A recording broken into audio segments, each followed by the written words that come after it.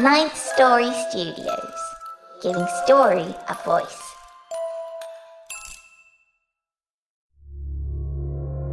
This podcast is part of the Dark Myths Collective. Visit darkmyths.org to discover more shows like this one. The darkness awaits.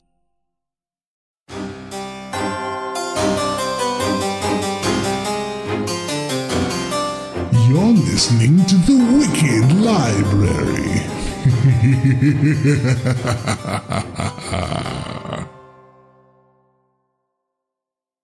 A little flexibility can go a long way. By refinancing your new or used auto loan with PenFed, you can lower your monthly payments for more flexibility in your budget. You can even schedule your first payment for up to 60 days from the date of your refinance. Calculate how much you could save at penfed.org/auto-refi or call 1-800-247-5626 to apply. Membership is open to everyone. To receive any advertised product, you must become a member of PenFed, insured by NCUA. A little flexibility can go a long way. By refinancing your new or used auto loan with PenFed, you can lower your monthly payments for more flexibility in your budget. You can even schedule your first payment for up to 60 days from the date of your refinance. Calculate how much you could save at penfed.org/auto-refi or call 1-800-247-5626 to apply. Membership is open to everyone. To receive any advertised product, you must become a member of PenFed, insured by NCUA. Warning. If you haven't figured out that the Wicked Library has strong themes of an adult, sometimes violent and decidedly scary nature, then by all means, keep listening. Go on, it's just that you're not going to complain about it. Oh, you can try, but you'll be scoffed at and ridiculed mercilessly by the host, the narrators, the producers, and you could bet your dangling participle me. Go ahead, try it. You're not gonna like it one little bit, but our millions of listeners will eat it up. And that's not hyperbole, kiddies. So there's your warning. Enjoy the show, kiddies.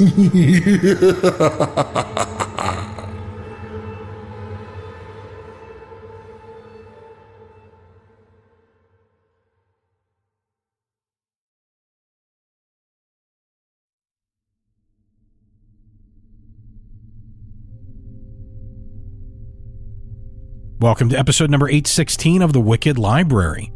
As always, before we get started today, a big thank you to our new and ongoing supporters. If you enjoy the show and want to help us keep making it, you should support us on Patreon or thewickedlibrary.com. Not only do all of our supporters get a completely ad-free show, they also get the highest quality version of the show, which means a higher bitrate MP3 to hear the wickedness even more clearly, and access to our archives with the first 5 seasons, official bookmarks, and depending upon the level of support, you'll get to hear our bonus stories before the free listeners.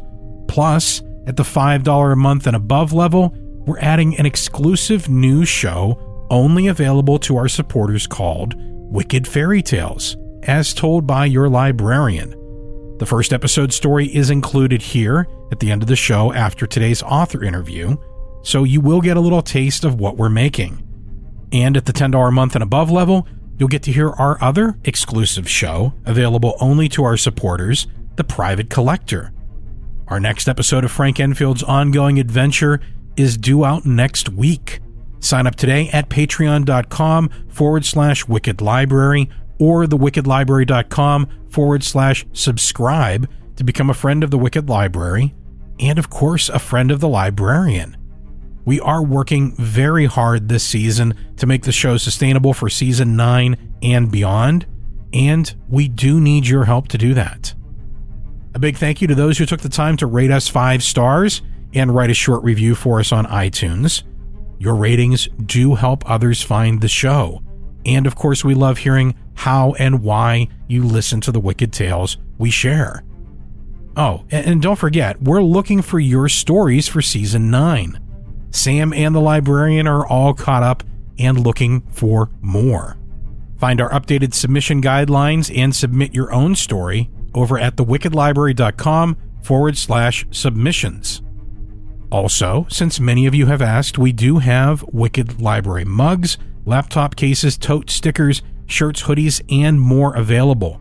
And if you pick up something between now and August 28th and use the code TWL30OFF at checkout, you'll get 30% off your order. You'll enter that code by clicking on Have a Gift Card or Coupon Code on the secure checkout page. That's TWL30OFF. Go ahead. Share your shameless love for the show by plastering our name all over everything you own. Thank you so much to all of you for listening and supporting the show and our contributors. Please, as I always ask, if you enjoy the stories you hear, find a work of the authors and buy their work.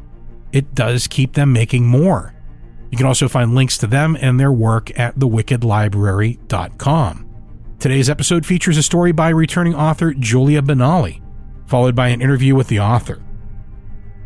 This story is told by Mike DelGaudio, Mary Murphy, Evan Schmitt, and yours truly. The Wicked fairy tale at the end of the show after the author interview is told by your librarian and scored by our resident composer, Nico Vettese, who also scored the main story today. Now, let's get wicked.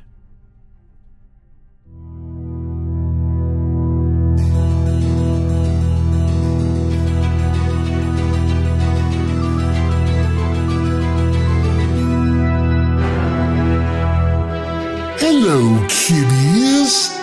You know who I am by now. Sit down and relax while you can. Your librarian has taken such good care of you for 7 seasons. I see no need to lighten up for season 8. Hold on to your breath, kiddies. It might just be your last. Once again, it's story time at the Wicked Library.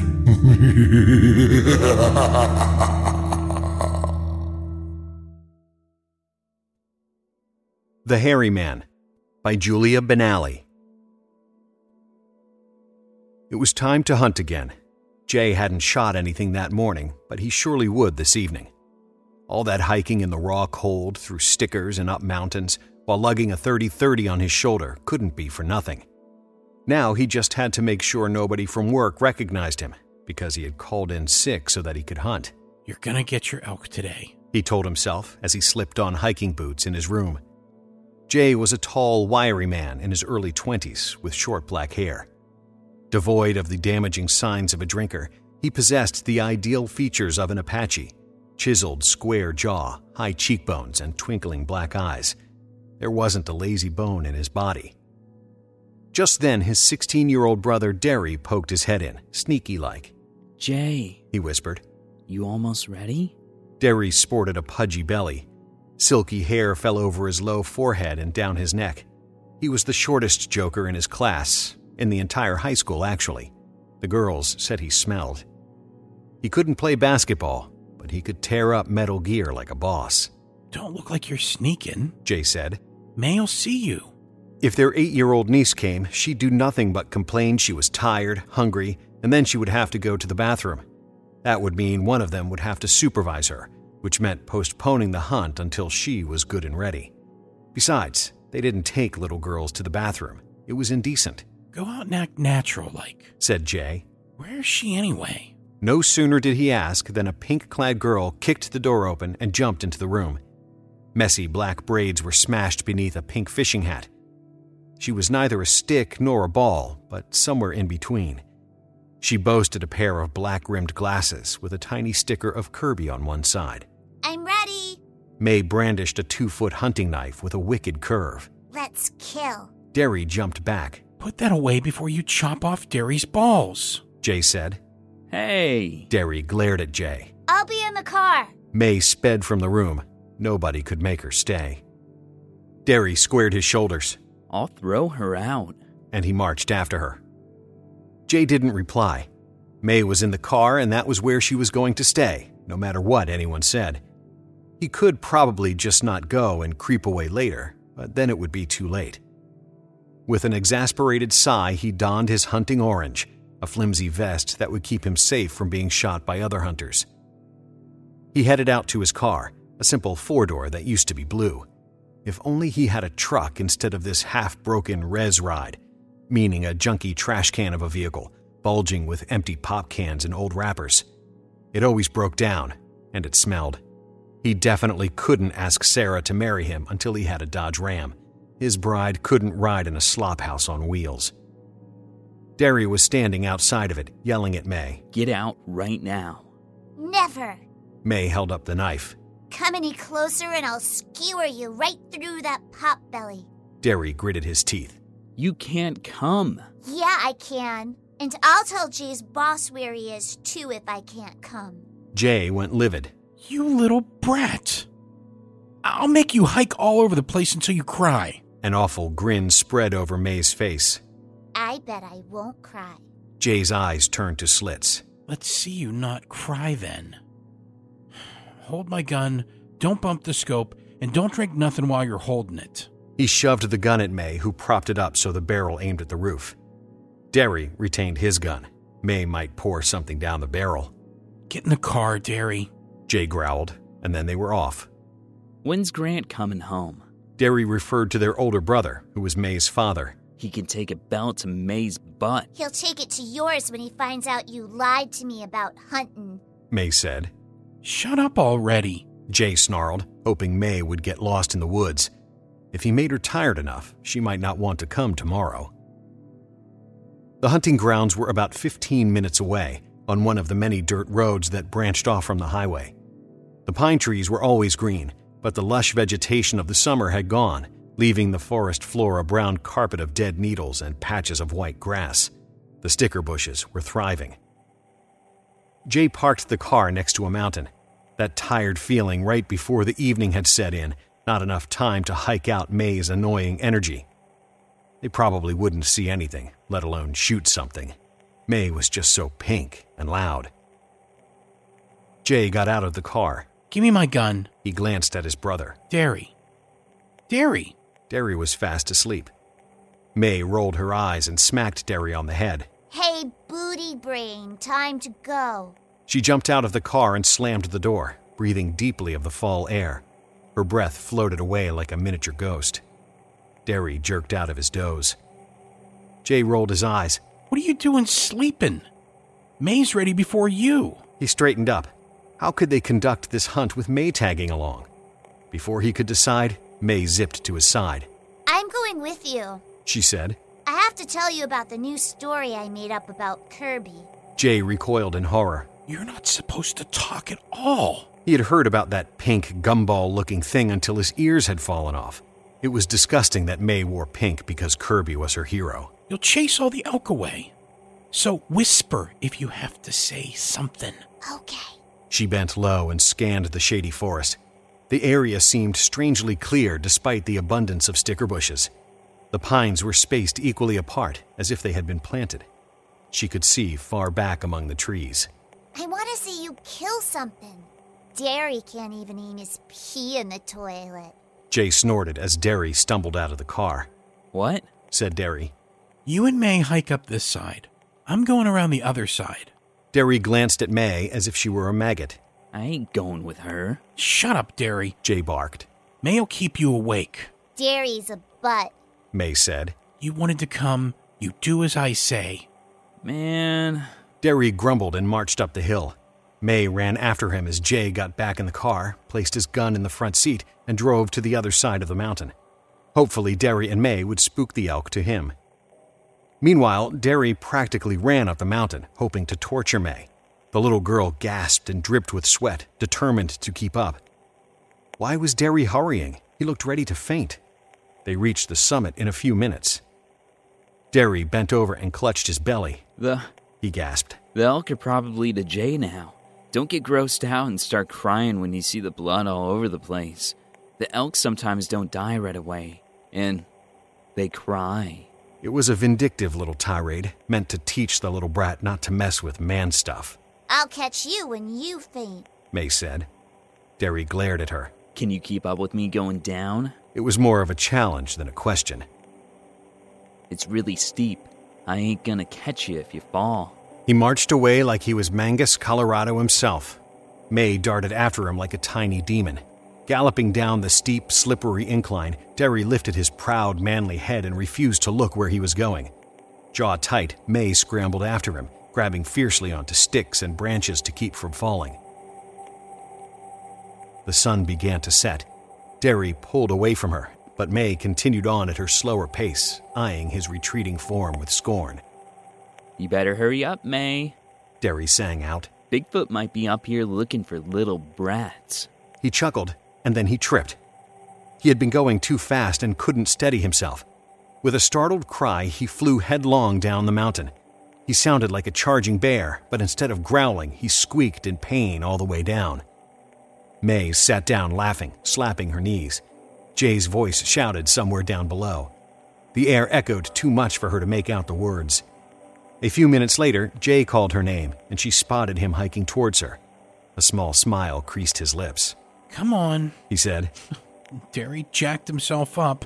We're going home now. He pulled her up, and they carefully descended the rest of the way. The afterglow lay like blush on the trees by the time they reached the bottom. Derry sat on the hood, gingerly nursing his wounds. I almost lost my posterity, and you're laughing, Derry moaned. Jay smacked him with his hat. Get in the car if you can sit. He hid a smirk as he got in and started the engine. 4 giant bull elk loped across the road. May squealed, yanking her hat around her ears. Look!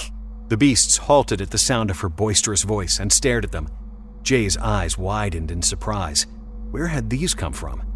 Forgetting to stuff his ears in the excitement, he rolled down the glass, leaned his gun on the windowsill, and aimed at the biggest bull's lungs. He pulled the trigger. Everything went silent as Jay went temporarily deaf.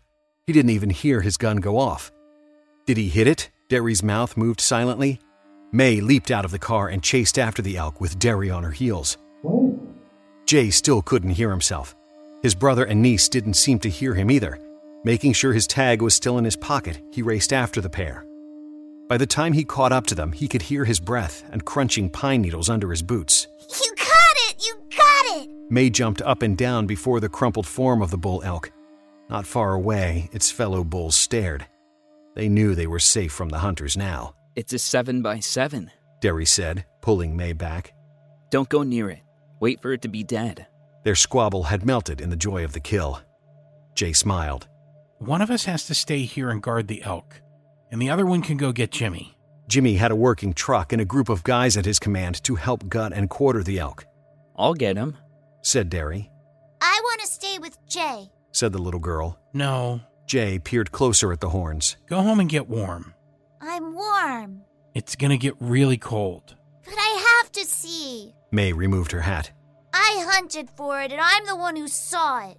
Jay glanced at his kill and then at May, who looked so hopeful. Please, please, please let me stay. I want to see you gut the elk. He didn't feel like she was much of a brat anymore. All right, but go with Derry. You can come back. Yes! May skipped back to the car. Derry hurried after her. He looked pretty happy considering his condition. Jay sat by the bull to wait for it to stop twitching. But then Derry shouted, Jay, the car won't move. Jay grimaced. This couldn't be happening. They were out in the middle of the forest and it was almost night.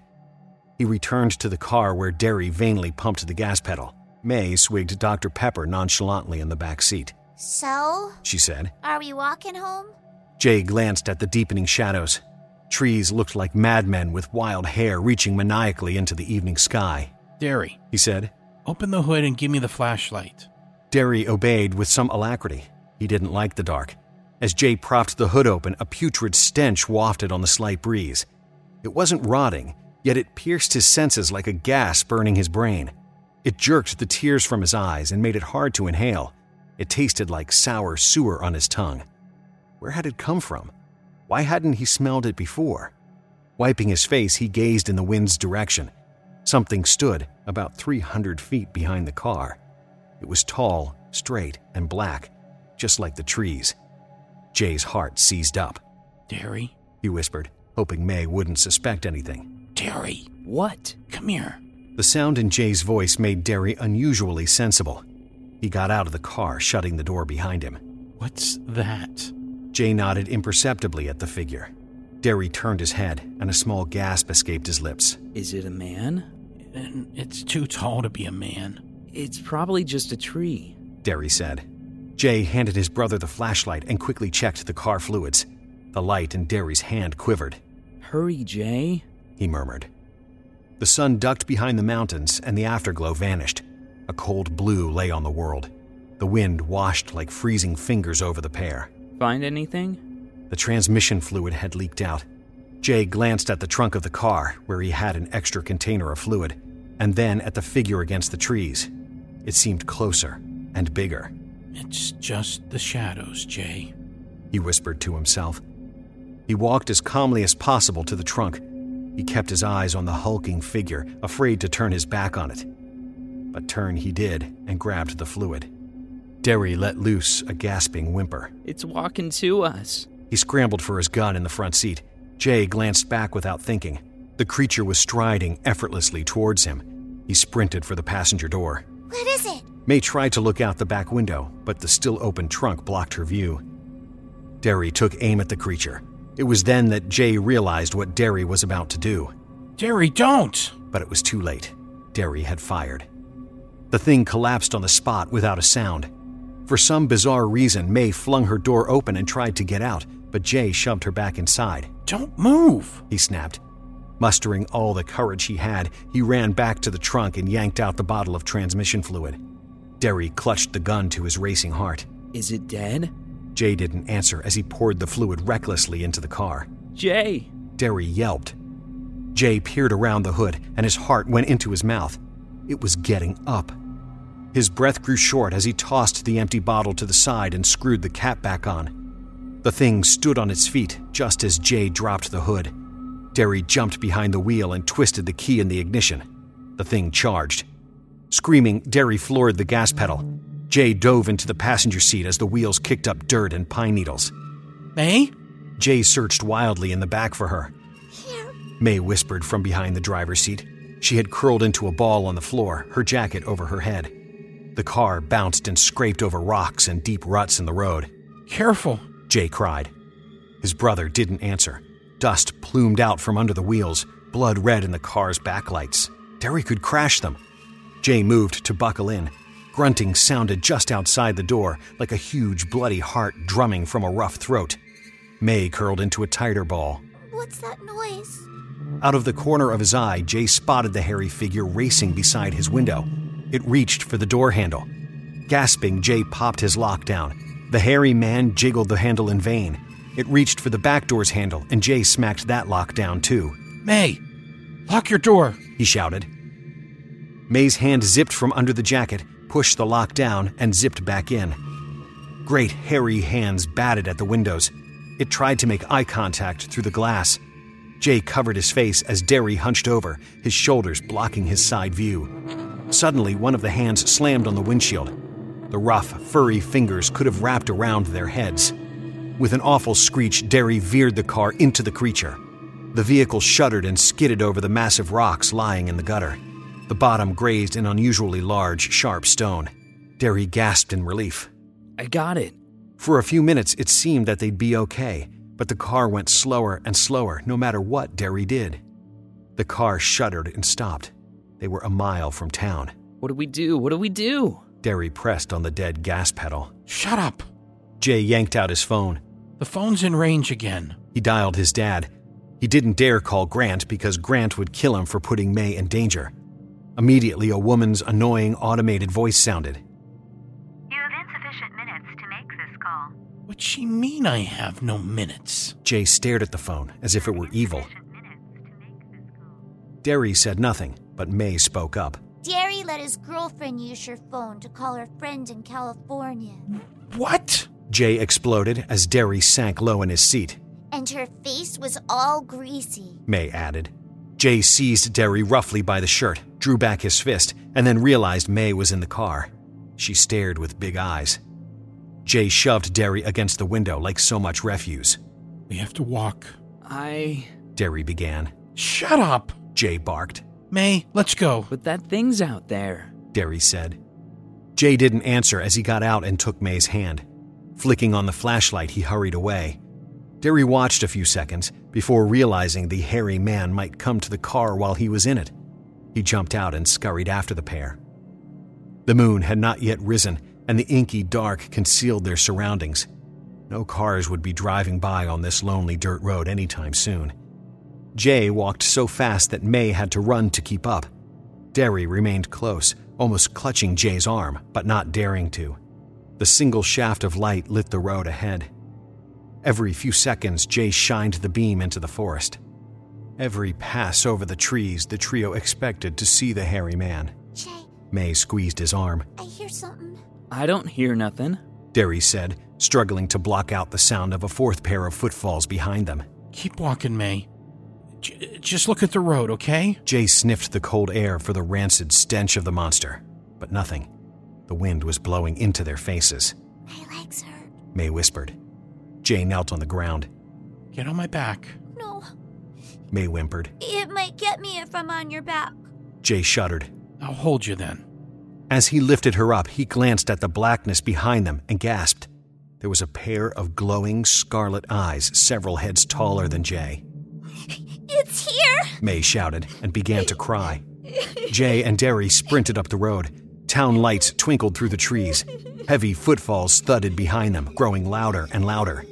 The town dogs yowled in terror as if a bear had wandered into town. May pressed her face into Jay's neck, every second expecting the hairy hands to grasp him and drag him back. Her uncle's gasps mingled with the heavy breathing behind them. Deep down, she knew that it was angry because Derry had shot it. Why was he so stupid? Everyone knew that you weren't supposed to shoot the hairy man. Even kindergartners knew that. A single orange streetlight lit an old house at the edge of the forest. Hope of escape injected strength into their aching legs. Never before had they run so far and so fast. The gaping dark echoed with the dirge of that bloody heartbeat. They stumbled onto the little back porch. Jay pounded on the door. The wailing of the dogs became like ghosts, screeching from the very pits of their unmarked tombs beneath the town. Let us in, Derry screamed. It's coming. No one opened the door. An empty, despairing wail cut through the crying dogs like a burning knife, and then abrupt silence. The trio froze where they huddled against the door, the air in their lungs sharp and quick. Their hearts hammered against their chests and pounded in their ears. Only one thought passed through them. The door wouldn't open. Something stood just beyond the circle of orange. A fog swirled from a certain point in the black and into the light. May clutched Jay's neck so tight that he could hardly breathe. His own strained breath smoked away from him, just like that fog in the light. And then the hairy man stepped into view. Black hair nearly covered a savage, cruel face. Scarlet eyes glinted with hatred as an ugly grin wrinkled gnarled cheeks. It darted forward with more speed than it had shown before. The three shrieked in terror, and then the door opened. They tumbled in a heap on the floor as an old man shouted at them to get out of the way. He couldn't close the door. The hairy man leaped onto the porch in a low crouch, eyes burning like magma, as its would-be victims scrambled back. It took another leap, and the old man slammed the door shut in its face. The old wood shuddered on impact and bent inward. Snap! The old man locked the door, and the knob jiggled violently. Thud, thud, thud went the hairy man's heavy steps as it loped around the house. The bloody heartbeat drummed. The frail wooden structure vibrated. Every knob in the house went chick, chick, chick.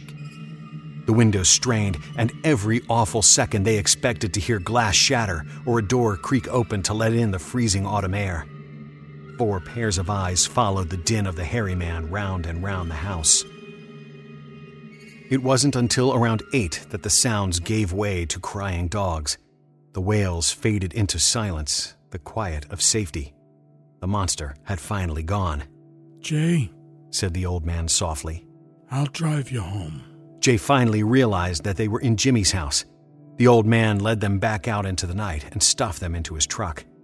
The 3 peered out of the windows at the houses and streetlights as Jimmy conveyed them back home. No breath stirred. Not a single person poked their heads out. No light escaped the tightly closed curtains. A few minutes later, their rescuer pulled into their driveway. Grant's car was there. A well of relief hit Jay like a wave, and he nearly broke down in tears. Without even a word of thanks, Derry and May dashed into the house. Jay, said Jimmy as he got out. You better stay out of the woods for a while. Yeah. Jay glanced warily around. Thanks for the ride. No problem. Jay closed the door and sped into the house. May was already telling her parents about the terrifying events from the safety of her mother's gentle arms. Jay made sure the front door was properly locked. Jay? Said Grant as he removed Derry's hat. The boy was in palpitations on the couch. You okay? Jay rubbed the back of his neck. I think I'm just gonna go to work tomorrow. He went straight to the shower. Turning the hot water on, he let it wash away the sweat and grime. The lulling sound of running water drowned out the night terrors and the dogs that once more took up their wailing somewhere by Jimmy's house.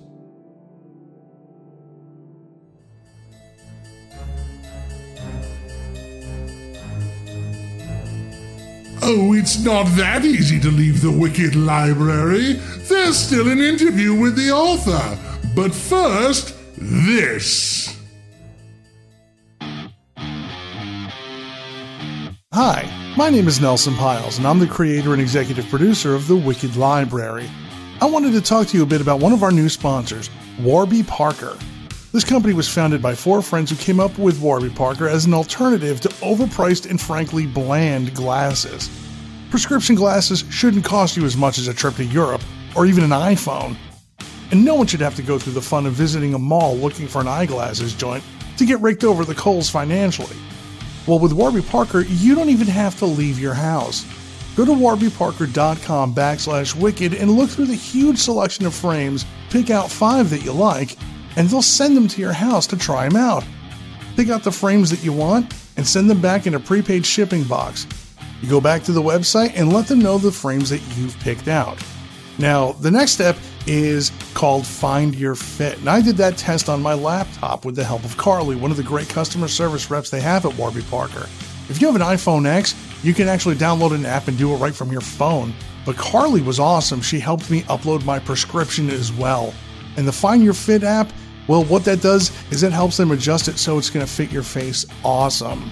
They got to work after everything was all done, and in less time than they told me it was going to take, I had a brand new pair of inexpensive and awesome looking progressive prescription sunglasses. Yeah, they do progressives too, so if you got bifocals like me, you are in luck. And all of this was done in the fraction of the time of going to a retail store and getting all that stuff done and having to wait in line. This was all done super fast and super inexpensive. The glasses start at like $95. When was the last time you could say that about a pair of sunglasses that you got? Or regular glasses. They do it all. I wound up with a great looking pair of affordable sunglasses that the librarian wants for himself. I'm just lucky he never goes outside in the daytime. So go to warbyparker.com/wicked and sign up for great looking and affordable glasses. You just can't beat it. That's warbyparker.com/wicked. Convenience, style, and most of all, affordability. Oh, and one more thing. Tell them the librarian sent you. All right, Pyles, now give me my glasses. Go to warbyparker.com/wicked and look through the huge selection of frames, pick out 5 that you like, and they'll send them to your house to try them out.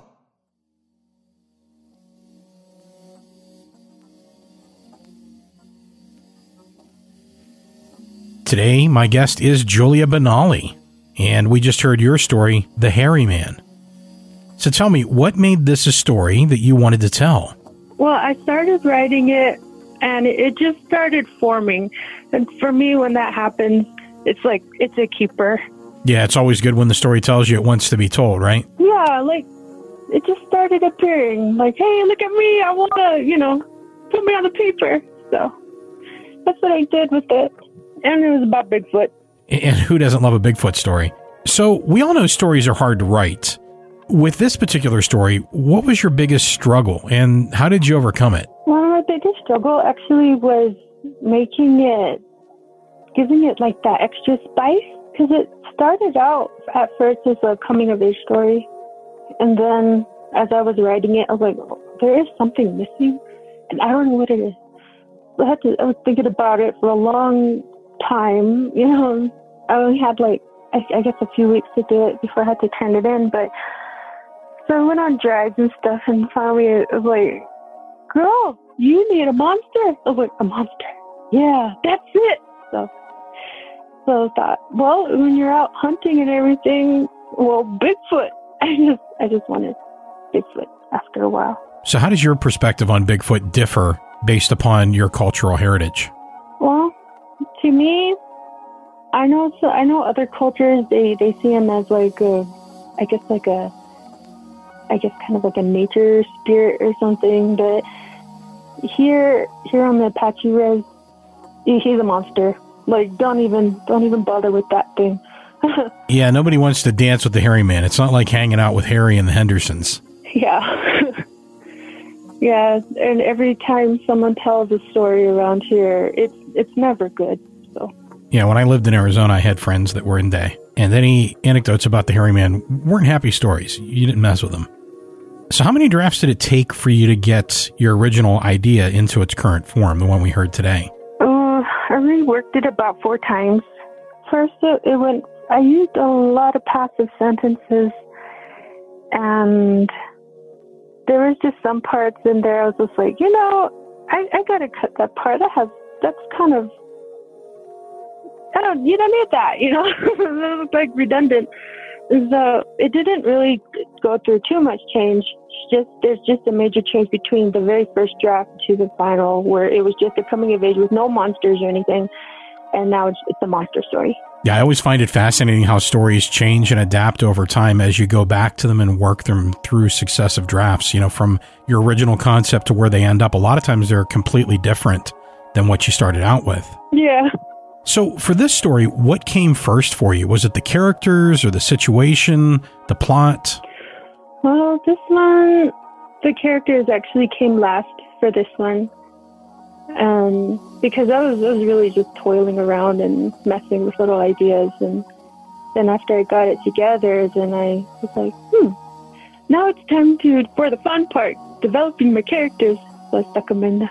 Yeah, you had some great characters in this. They really kind of brought the story to life, especially when you look at May and the dynamic between her and the other characters, where kind of in the first, you have that sibling thing where she's just kind of a pest.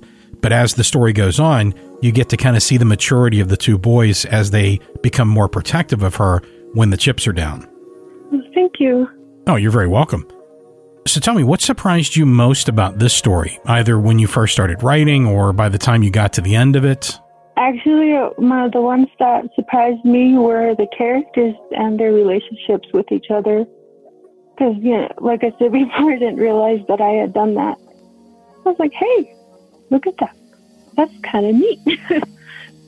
So because these characters were so vibrant, I have to ask, were they based upon anybody that you know? Are these folks that you know in real life or aspects of? Well, yeah, actually, like Derry, he reminded me of guys that I knew in my high school. And the little girl is actually based off of a group of little girls. And they used to be my little sister's friends. And they would come over and they'd just be crazy. That's where I got her from. That's awesome. So what attracts you to writing horror and speculative fiction? What's the draw for you that keeps you coming back to it?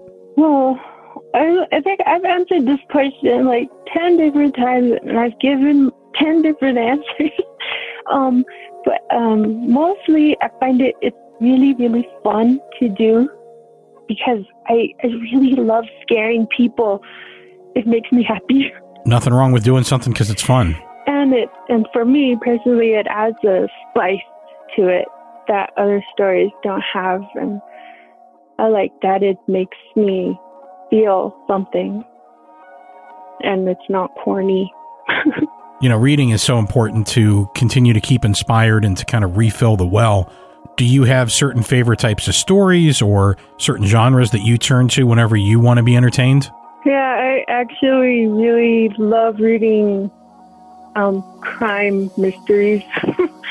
And And I love fantasy. I love C.S. Lewis. And I do love mysteries and suspense. And lots of times, like when I'm reading something, it's kind of like the way I listen to music. If it catches me, it doesn't matter what genre it is. I'll just eat it up.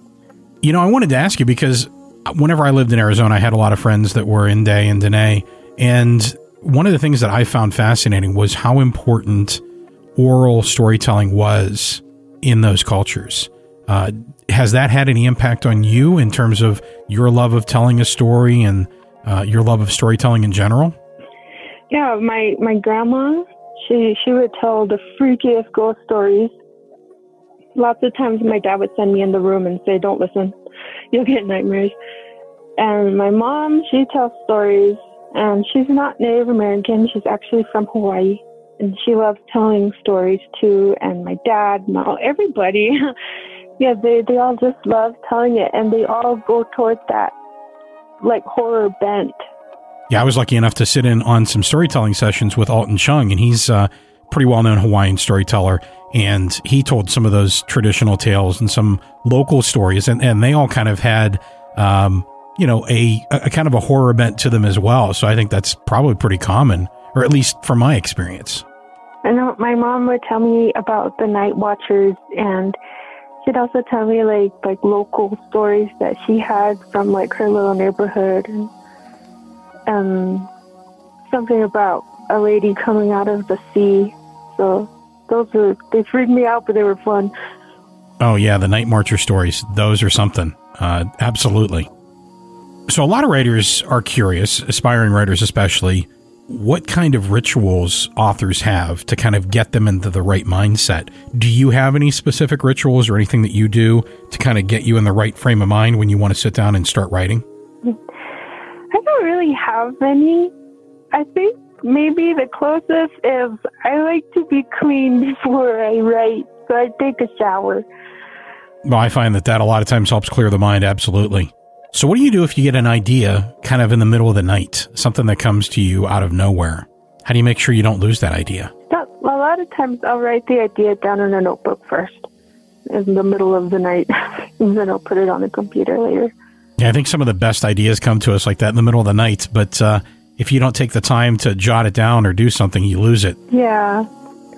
The only time where the idea won't go away is if it's really, really freaky, and then I scare myself, and then it haunts me. So,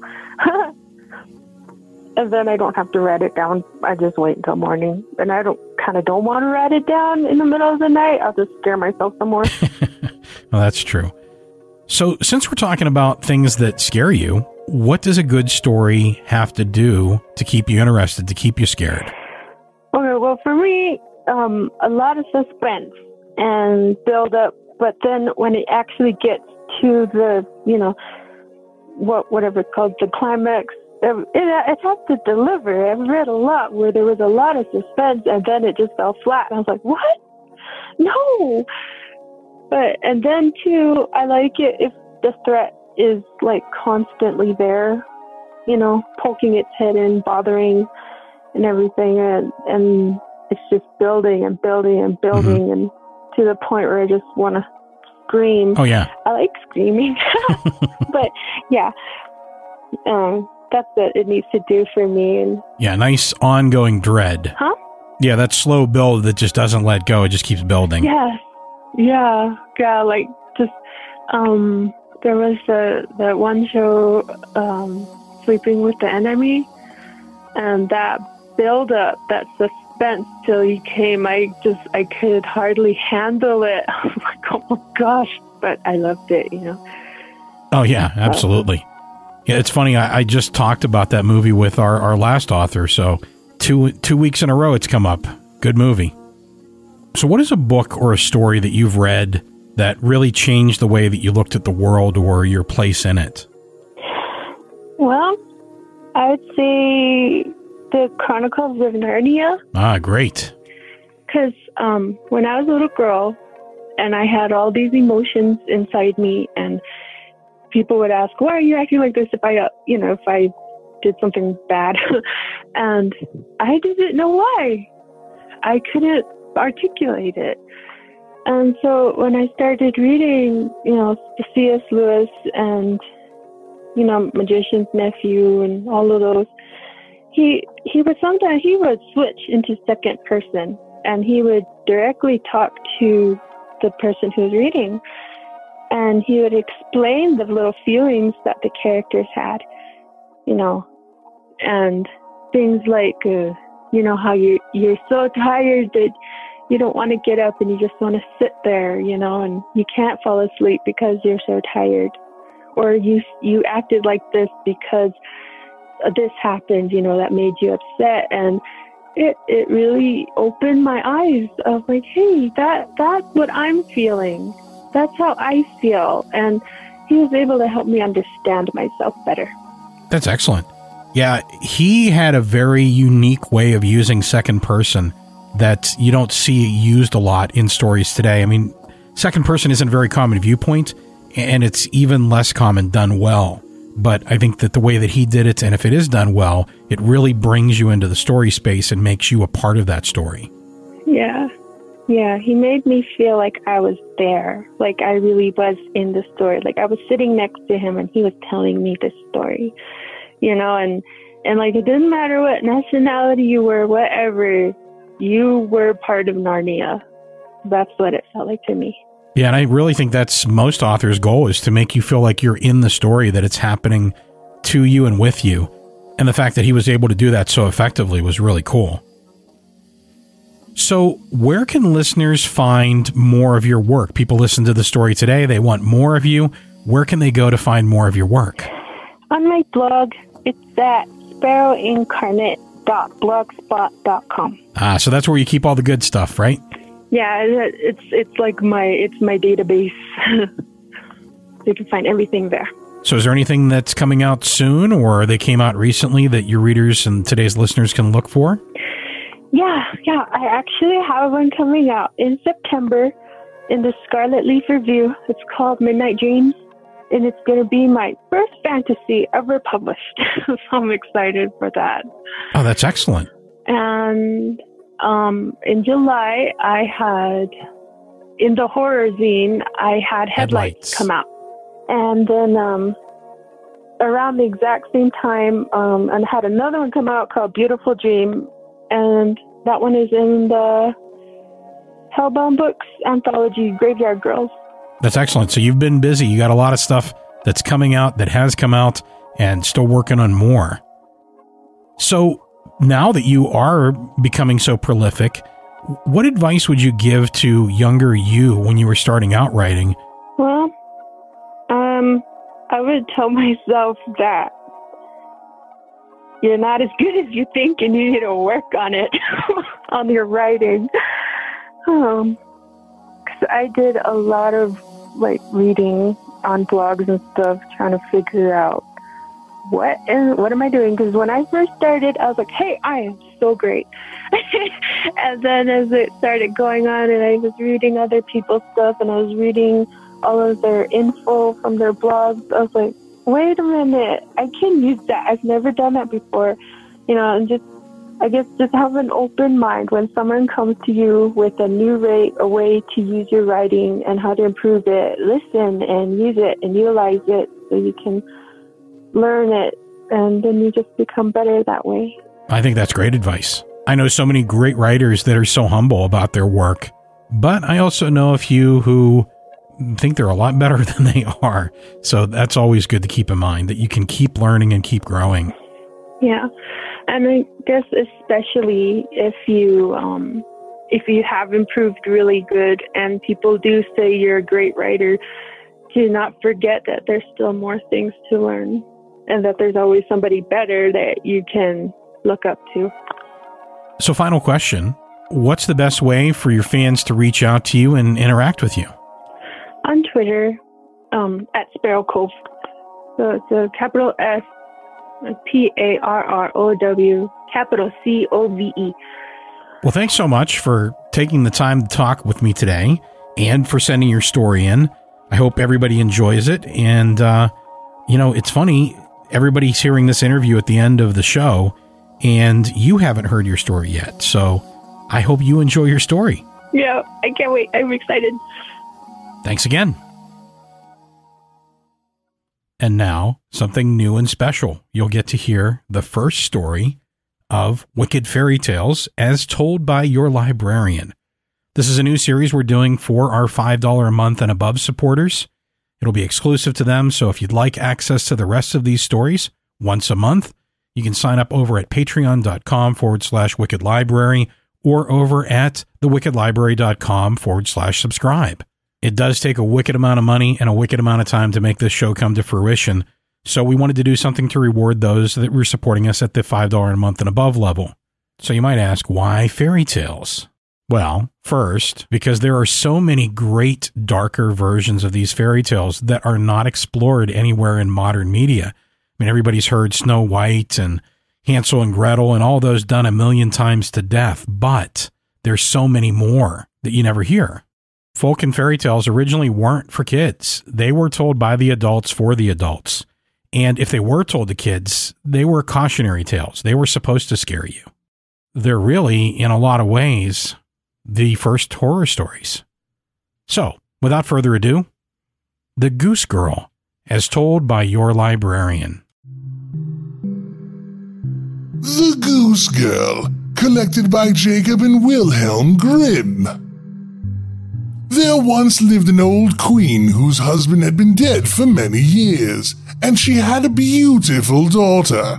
When the princess grew up, she was promised in marriage to a prince who lived far away. When the time came for her to be married, and she had to depart for the distant kingdom, the old queen packed up her many costly vessels and utensils of silver and gold, and trinkets of also gold and silver, and cups and jewels, in short, everything that belonged to a royal dowry, for she loved her child with all her heart. She likewise assigned to her a chambermaid, who was to ride with her and deliver her into the hands of the bridegroom. Each received a horse for the journey. The princess's horse was called Falada and could speak. When the hour of departure had come, the old mother went to her bedroom, took a small knife and cut her fingers with it until they bled. Then she held out a small white cloth and let 3 drops of blood fall into it. She gave them to her daughter, saying, "Take good care of these. They will be of service to you on your way." Thus they sorrowfully took leave of one another.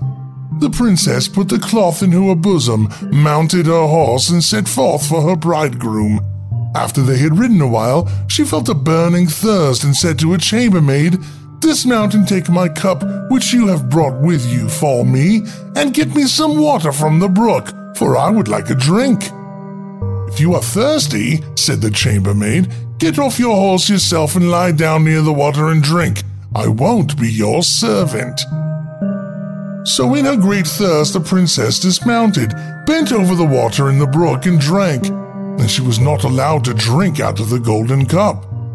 Then she said, "O Lord," and the 3 drops of blood answered, "If your mother knew this, her heart would break in 2. But the king's daughter was humble. She said nothing and mounted her horse again. They rode some miles further. The day was warm, the sun beat down, and she again grew thirsty.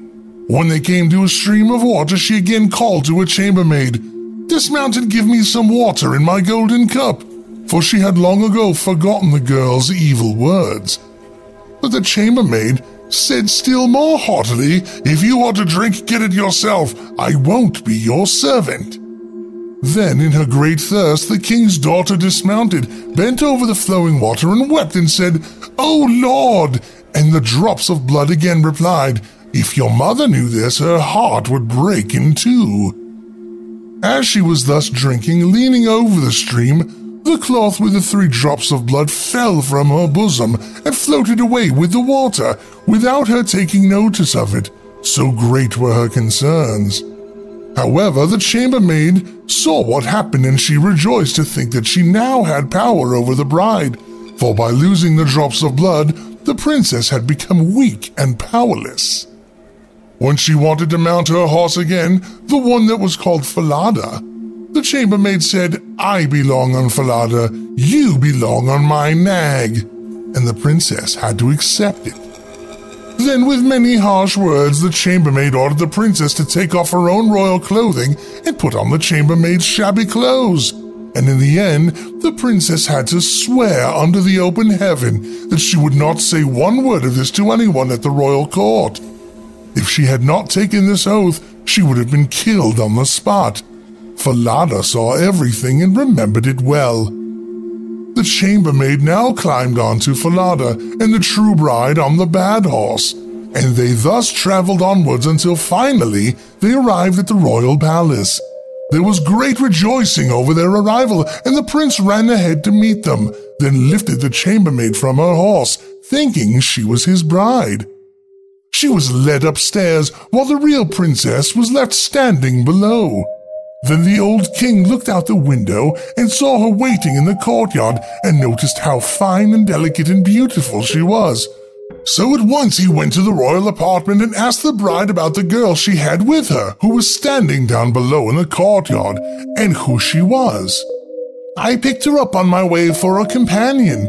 Give the girl some work to do so she won't stand idly by." However, the old king had no work for her and knew of nothing else to say but, "I have a little boy who tends the geese. She can help him." The boy was called Kurjin, little Conrad, and the true bride had to help him tend the geese. Soon afterwards, the false bride said to the young king, "Dearest husband, I beg you to do me a favor." He answered, "I will do so gladly." "Then send for the knacker and have the head of the horse which I rode here cut off, for it angered me on the way." In truth, she was afraid that the horse might tell how she had behaved toward the king's daughter. Thus it happened that faithful Falada had to die. The real princess heard about this and secretly promised to pay the knacker a piece of gold if he would perform a small service for her. In the town there was a large dark gateway through which she had to pass with the geese each morning and evening. Would he be so good as to nail Falada's head beneath the gateway so that she might see him again and again? The knacker's helper promised to do that, and cut off the head and nailed it securely beneath the dark gateway. Early in the morning, when she and Conrad drove out their flock beneath this gateway, she said in passing, "Alas, Falada hanging there." Then the head answered, "Alas, young queen passing by, if this your mother knew, her heart would break in two." Then they went still further out of the town, driving their geese into the country. And when they came to the meadow, she sat down and unbound her hair, which was of pure gold. Conrad saw it, was delighted how it glistened, and wanted to pluck out a few hairs. Then she said, "Blow, wind, blow, take Conrad's hat, and make him chase it, until I have braided my hair and tied it up again." Then such a strong wind came up that it blew Conrad's hat across the fields, and he had to run after it. When he came back, she was already finished combing and putting up her hair, so he could not even get one strand. So Conrad became angry and would not speak to her, and thus they tended the geese until evening, and then they went home. The next morning, when they were driving the geese out through the dark gateway, the maiden said, "Alas, Falada hanging there." Falada answered, "Alas, young queen passing by, if this your mother knew, her heart would break in two." She sat down again in the field and began combing out her hair.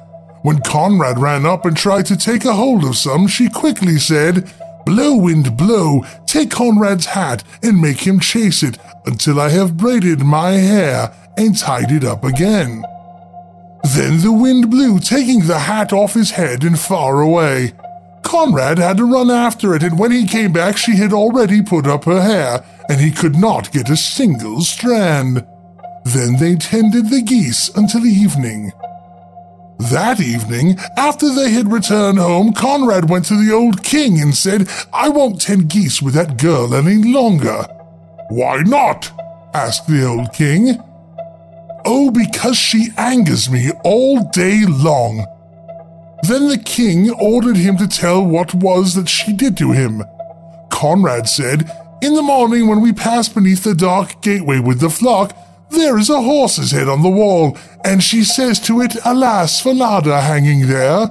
And the head replies, 'Alas, young queen passing by, if this your mother knew, her heart would break in two.'" Then Conrad went on to tell what happened at the goose pasture and how he had to chase his hat. The old king ordered him to drive his flock out again the next day. As soon as morning came, he found himself sat down behind the dark gateway and heard how the girl spoke with Falada's head. Then he followed her out into the country and hid himself in a thicket in a meadow. There he saw soon with his own eyes the goose girl and the goose boy bringing their flock, and how after a while she sat down and took down her hair, which glistened brightly. Soon she said, "Blow, wind, blow, take Conrad's hat and make him chase it until I have braided my hair and tied it up again." Then came a blast of wind and carried off Conrad's hat, so that he had to run far away, while the maiden quietly went on combing and braiding her hair, all of which the king observed. Then, quite unseen, he went away, and when the goose girl came home in the evening, he called her aside and asked why she did all these things. "I am not allowed to tell you, nor can I reveal my sorrows to any human being, for I have sworn under the open heaven not to do so, and if I had not so sworn, I would have been killed." He urged her and left her no peace, but he could get nothing further from her.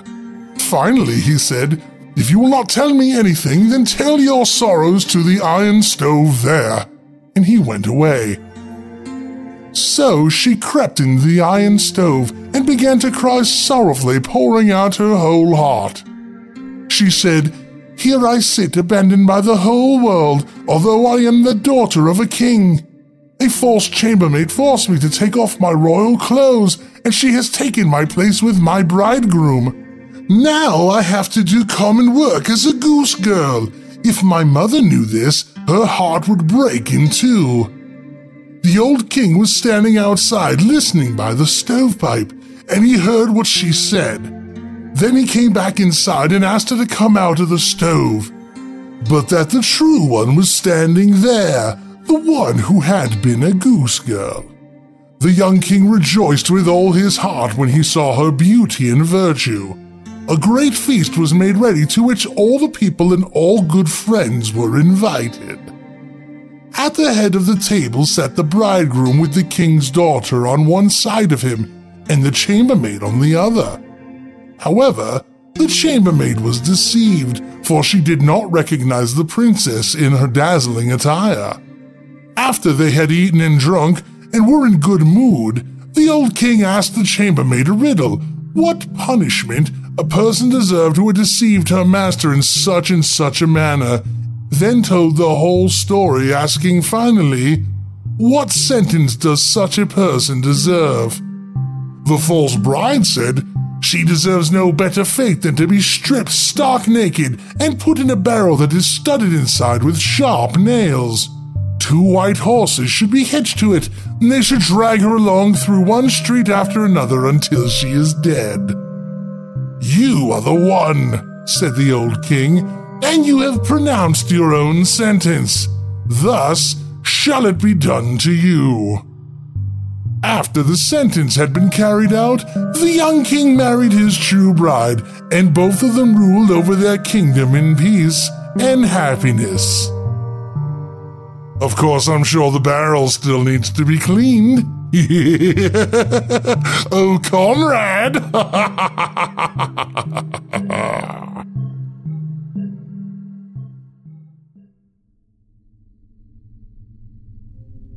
Thank you for listening to today's episode of The Wicked Library.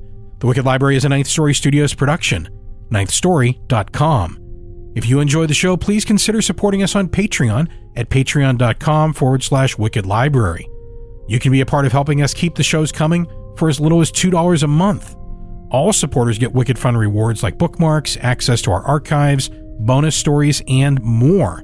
The more generous you are, the more wicked the rewards are. The Wicked Library is proud to have Booth Junkie as one of our Season 8 partners. Booth Junkie is a YouTube channel dedicated to the tech of at-home professional voiceover, created by the very talented Mike DelGaudio. If you've ever been interested in getting into voiceover, seeing what goes into voice work, or just can't get enough of Mike's voice, it's a great channel to watch.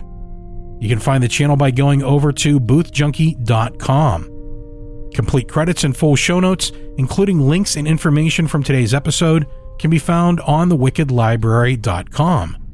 You can also find links to our Facebook, Twitter, and iTunes page. Until next time, go ahead, leave the lights on. It makes it easier for the hairy man to find you.